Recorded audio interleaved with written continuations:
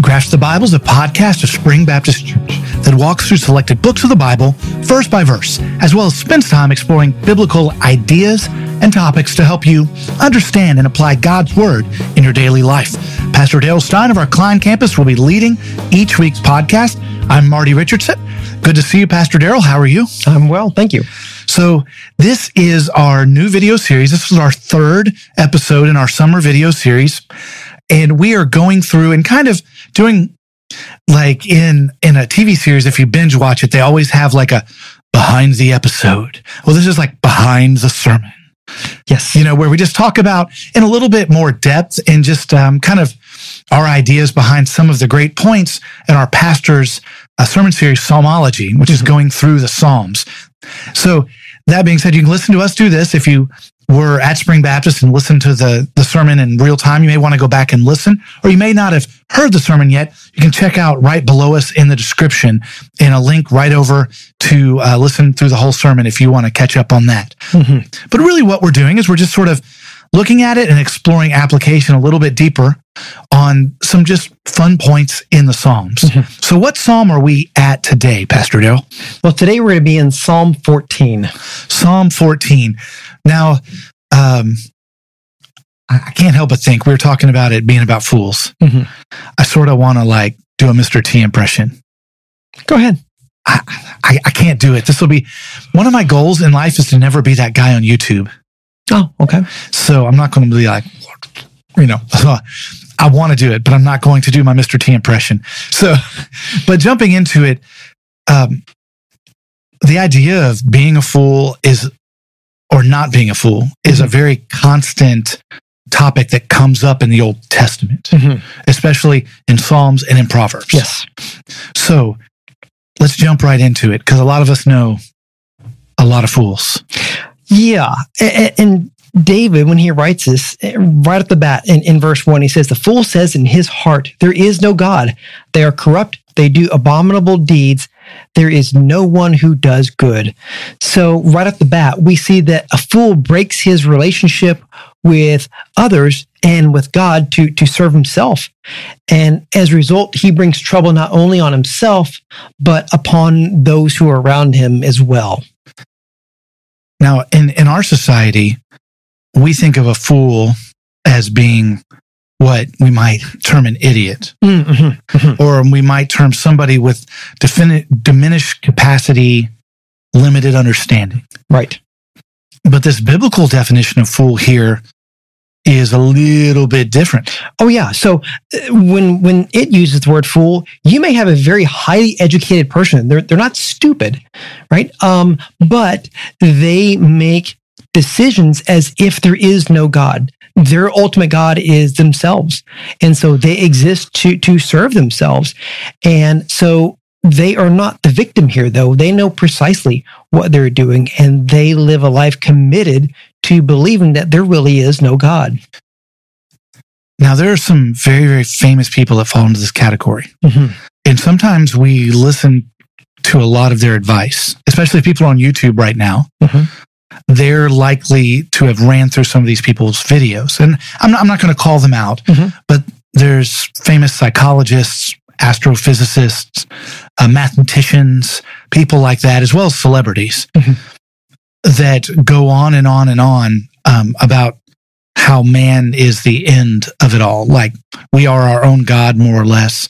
They won't ever say that, but that's what they mean. Yeah. Because they're the center of their own universe.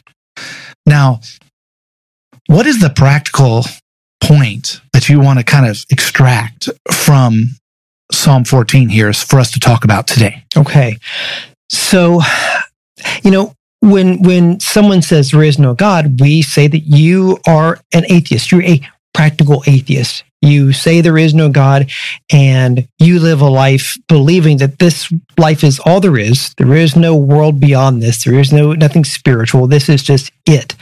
And many of us, and people you know, a lot of us know, will never proclaim to be practical atheists. But here's the thing. We are functional atheists, though. Okay, so we go about our daily lives not seeking God's direction. We watch things on TV and we listen to certain music, and we will engage in certain conversations as if there is no God. And so while on one hand, it's easy for us as Christians to point our finger at these atheists and, let them know what the fate that awaits them, they are rightly pointing their fingers back at us saying, yeah, but you say you believe in this thing, but your life is so close to mine, I don't see a difference. And that's the part that should really scare us and concern us, because we are functional atheists. We, in some sense, can be the fool at times. Wow. I read a book. I think you and I have talked about it before. I give it to all the young ministers when they come in. It's Jim and Casper Goes to Church. Mm-hmm. And so we got Jim, who Assembly of God pastor for many years, church planter. He has a friend, Casper, who's a professional guitar player. And they go to all these churches all over the United States. And they have a church guy's view and an atheist view. Casper's an atheist. Mm-hmm. And some of the way Casper sees things, it is dishearteningly accurate. Mm-hmm. But he says one thing that always stuck with me. He said, I walked into this church and they were praying to God. But if you really feel like you're talking to the God of the universe, why do you pray so flippantly? Mm-hmm. Yep. It's almost like we're praying thinking that the all-powerful being hears us, but we don't pray in a way that's a reality. Mm-hmm. Like the words we use, if we really believe that God is hearing our prayer, like literally the creator of the universe hears what we're saying, would we say that same thing? Yeah, that is a great point, because I can tell you this from real life experience. When I was working in the police department, I always worked in headquarters my entire career. And I remember a couple of times I'd go in the elevators with my friends and we'd be acting a certain way, especially before I was saved. And then the police chief would get on the elevator. The doors open and there was the chief with his close entourage, right? He steps in. All of a sudden, we're standing in attention. Hello, sir. Good day, sir. Everything. We knew whose presence we were in. We knew what proper behavior was in his presence. And we feared acting inappropriately in front of him. And I'm thinking, if we felt that way in front of a human being, then to your point, how dare we act that way in front of the Almighty Creator God? Bible verse pops to mind. Fear of the Lord is the beginning of knowledge. Mm-hmm. Right? So that ties directly into this idea. If you don't fear God, then you will never have him as the basis of truth. Mm-hmm. And if he is, and he doesn't hold truth. He doesn't give us truth. Literally, God is truth. Mm-hmm. Like he is the foundation for all proper knowledge in all of eternity. Yes. So if he's not the foundation for it, you may stumble upon truth. Mm-hmm. How to calculate the mass of a black nova, or whatever. You might be able to stumble upon truth, but you'll never truly understand truth. And I think that's maybe where the psalmist is leaning here. Yeah. You'll never understand real truth unless you understand, at least in our limited way, God. Mm-hmm. Yeah. And so this is a good warning for us as Christ followers to really do some reflecting and say, am I a fool? Am I making plans and leaving God out of them? Am I watching the same kind of things that my unsaved neighbors watch? Am I using the same kind of language that unsaved people use? I mean, we know better if we're saved.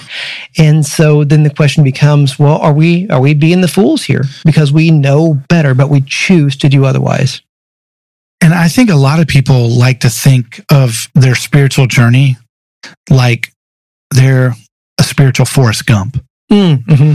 Like they're just going to sort of float through life and God's just going to point them in all the right directions and they're going to, do all the right things and end up in a good place without like that feather at the beginning of Forrest Gump, mm-hmm. like they're going to float through life and end up in the right place. Mm-hmm. When really, I don't say it's work, but it's work. Yes. Yeah. And then we're told work out our salvation, right? So again, the Christian life is not a passive one. We are always called to be active. God is doing his part and we are called to play our part as well. I press on towards the goal, forgetting what is behind. And then I talked last night with my group on this. Straining is what the word in ESV says. Straining to what is in front of me. Yeah. That I could somehow reach that which God's called me to. Right. So, wow, this is going a little longer than I expected, but it's been a great discussion. As we start to kind of wrap it up, what's the practical application here? I think it's for us to be aware. And here's what I mean is that sometimes I think we can say, I'm above that. I am a Christian. You're a human. Okay. And I found this great quote, the Russian poet, Turgenev, I think I pronounced it right. He said this, I do not know what the heart of a bad man is like, but I know what the heart of a good man is like, and it is terrible. So it's a great reminder that we're all tainted by selfishness and sin. And it can be very easy for us, if we're not careful, to slip into that role of being a fool. And for some reason, we get this attitude of, I've got this. And God's like, he wants a life fully dependent upon him. And when we try to live aspects of our life without being dependent on him, then all of a sudden we are that fool. A great word, great word. I think most of the book of Romans talks about conforming your mind and focusing your mind in that it's an active process. Not being a fool doesn't happen on accident. Right. Well, great discussion today. Anything as we kind of wrap up today? No, that's all I have. That's all you got? Well, that's all I got too. Okay. See, normally we'd record this on audio because we're on our 112th, 13th episode, whatever. And then I would just edit this out and make it sound, but we're doing video. It's much harder to edit the video. Just a little bit. To make it like slick. So we're just not going to be slick. Okay. We're going to be honest. I like honest. We're done. Okay. So what are we going into next week? Well, next week, we're going to be looking at Psalm 19. Psalm 19. And do you want to give everybody what's the topic? No. I want them to read it ahead of time and then guess what we're going to talk about. So a little bit of homework. Okay, a little bit of homework. So make sure you read Psalm 19. Read it a couple times because, it's always good on that. And as always, thank you for joining us. Again, this is our summer series on video. If you like it, like and share and comment, and maybe we'll keep on doing it. It's fun. Been fun, a little bit more work, but it's tons of fun. It is a lot of fun. So as always, join us next week as we continue to grasp the Bible.